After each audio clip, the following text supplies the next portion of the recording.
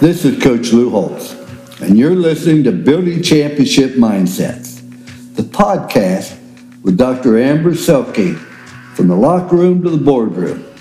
Dr. Amber is the best in the business at helping you and your team build the mindset that drive results. So lock in. If you can take just one thing away from today and implement it into your life, I know you'll be a better person and a better leader, coach, athlete, parent, or spouse because of it.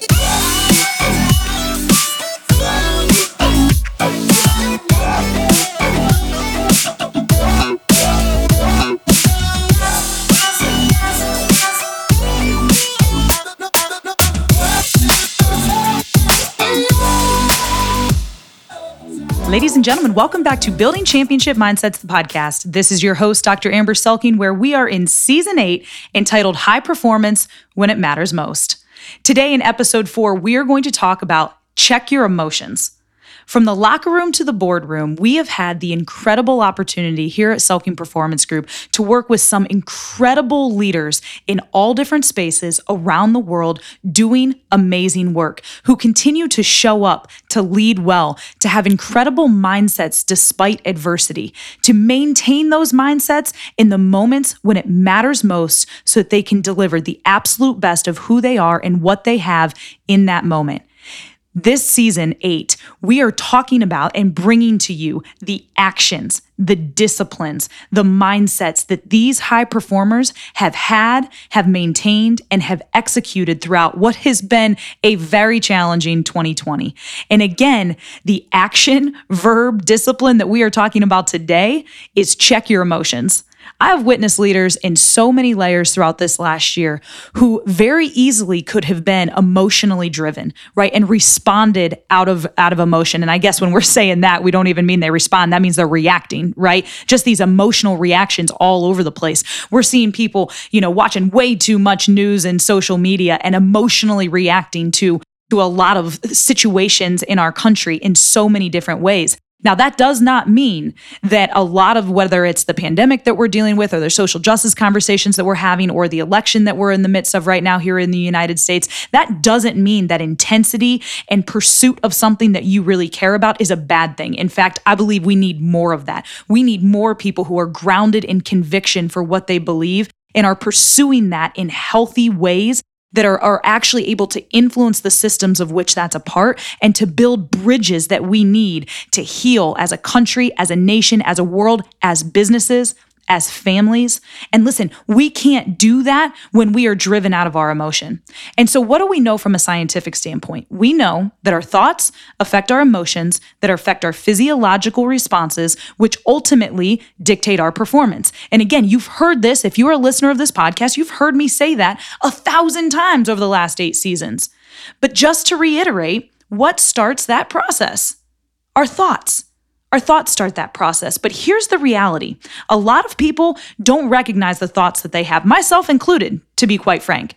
But you know what I do recognize, and you know what most people recognize? Their emotions.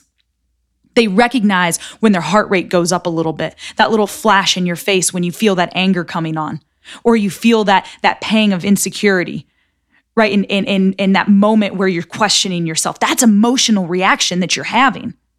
And so emotions, listen, no emotion is bad, okay? Fear, insecurity, that anxious feeling that you have, none of those are bad in and of themselves.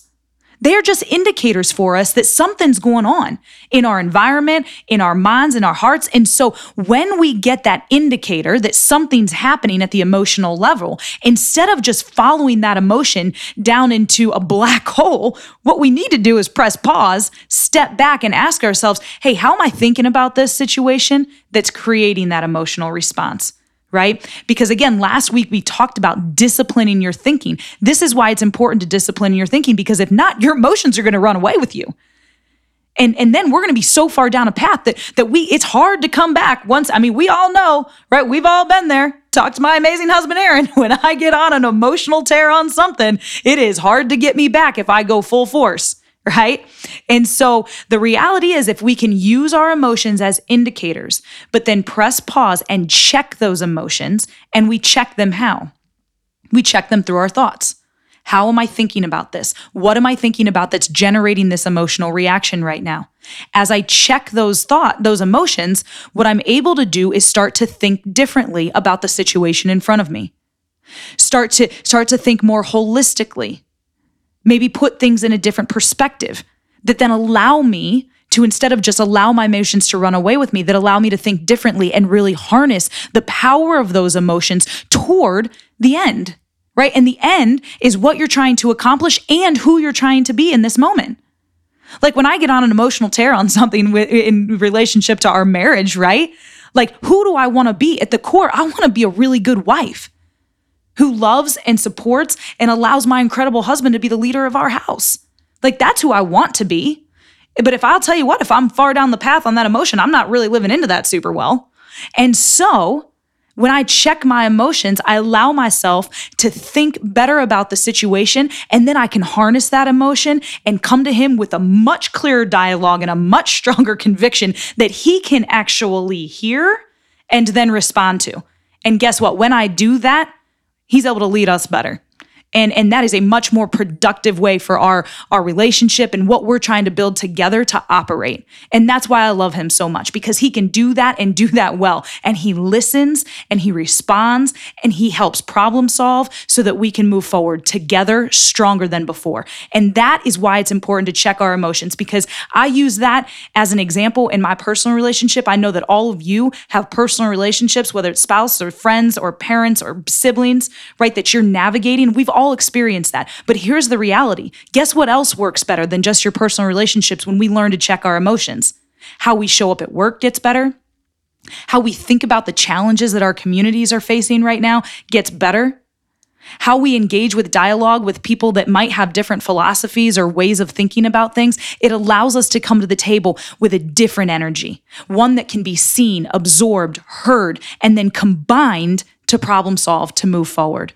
And so again, no emotion is bad in and of itself, right? But we can't allow our response to that emotion does matter, because we can get ourselves in tough situations or actually derail what we're actually trying to accomplish in the long run if we don't check those emotions.